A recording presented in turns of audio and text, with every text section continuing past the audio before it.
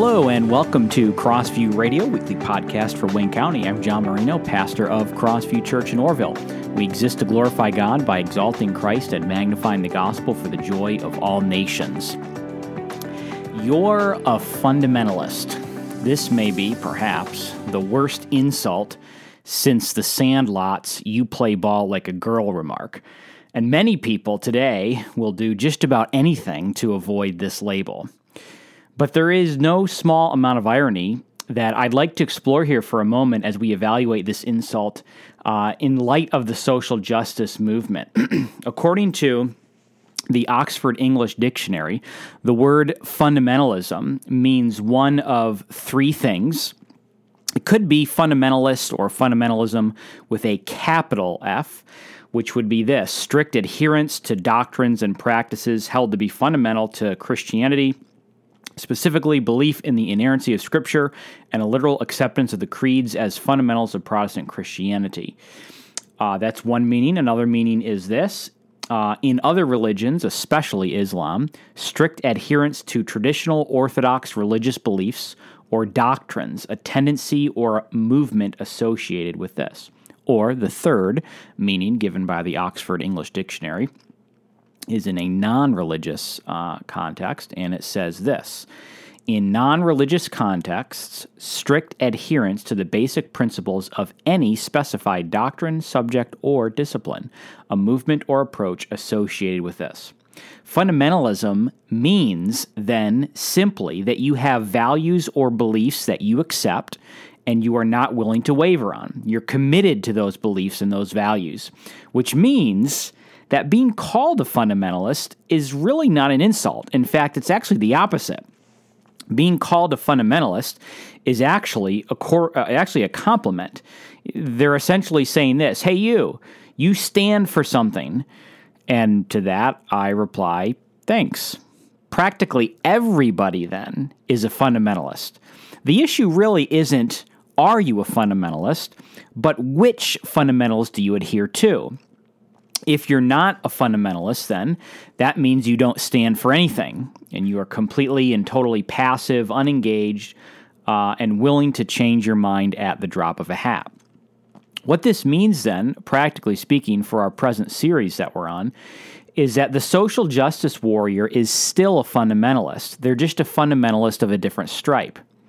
Now, I don't think the social justice warrior, in most situations, understands this. They have a tendency to equate fundamentalism with conservatism.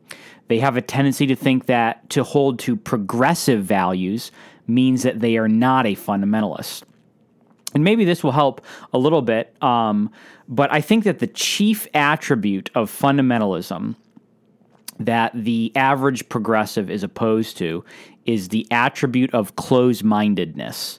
If you think about it, closed-mindedness is generally associated with fundamentalism, and open-mindedness is generally associated with progressivism. It is at this point that Chesterton may be useful in demonstrating the folly of open-mindedness. Here are a few Chesterton quotes for your entertainment. He says this: merely having an open mind is nothing. The object of opening the mind, as of opening the mouth, is to shut it again on something solid. Or, one of my favorites, he says this: do not be so open-minded that your brains fall out. Or another, he says, an open mind is really a mark of foolishness, like an open mouth. Mouths and minds were made to shut. They were made to open only in order to shut. And then finally, he says, the object of opening the mind, as of opening the mouth, is to shut it again on something solid. Otherwise, it is more akin to a sewer, taking in all things equally. Now, there are at least two reasons why we ought not be open-minded. And the first reason is because, as Chesterton said, open-mindedness is a mark of foolishness. We know this because the Hebrew word for simple or naive means open-minded. This word shows up 18 times in the Old Testament, and I'll give you two examples of this. In Proverbs 14:15, we read that the simple believes everything, but the prudent gives thought to his steps. In Proverbs 14:18, we read, the simple inherit folly, but the prudent are crowned with knowledge. We could translate the word simple as open-minded. Those verses would sound like this. Again, Proverbs 14:15. The open-minded believes everything, but the prudent gives thought to his steps. Or Proverbs 14:18. The open-minded inherit folly, but the prudent are crowned with knowledge. Open-mindedness is to be naive, simple, gullible, foolish, lacking sense, easily misled, so on and so forth. It is wisdom to be a closed-minded fundamentalist. And if anyone doubts that, I have a few questions for you. Ought we to be open-minded about slavery? Ought we be open-minded about murder? Ought we to be open-minded about rape? Ought we to be open-minded about assault? Should we be open-minded about kidnapping? Should we be open-minded about human trafficking?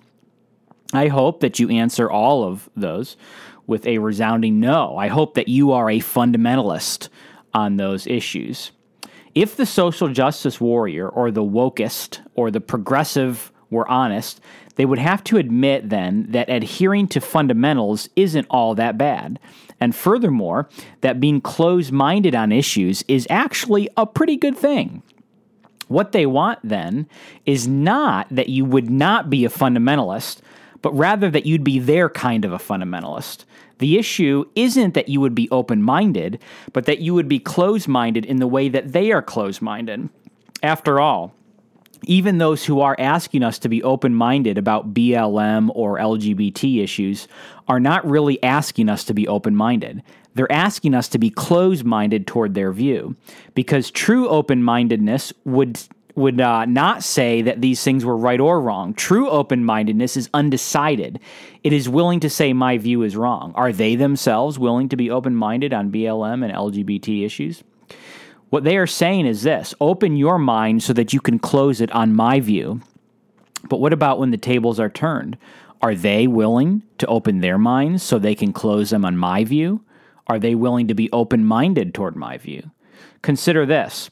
Those who insist that we are fundamentalists because we teach biblical modesty are themselves fundamentalists when it comes to abortion, just in their own kind of a way. Those who insist that we are fundamentalists because we teach patriarchy, headship and submission in marriage are themselves fundamentalists when it comes to transgenderism. Are they willing to be open-minded on that issue? They are, as the Oxford English Dictionary says, committed to a strict adherence to the basic principles of any specified doctrine, subject, or discipline. That's the definition of fundamentalism. Therefore, they are fundamentalists. Take this then and apply it to the dogma of the woke. What are their commitments? What are the things to which they adhere to? Well, here's a few of them. They adhere to critical race theory, intersectionality, white fragility, racism as ingrained in culture, reparations, oftentimes a socialist or communist political theory, the importance of stamping out heretics, atonement through activism, and so on. Now, what do you call this? What do you call it when you have a person who adheres to basic principles, who has basic commitments, who has basic beliefs and values and things that they're not willing to budge on? You call them a fundamentalist. Nobody wants a world free of fundamentalism. They want a world where their fundamentals are accepted as normal, and that is what the woke want.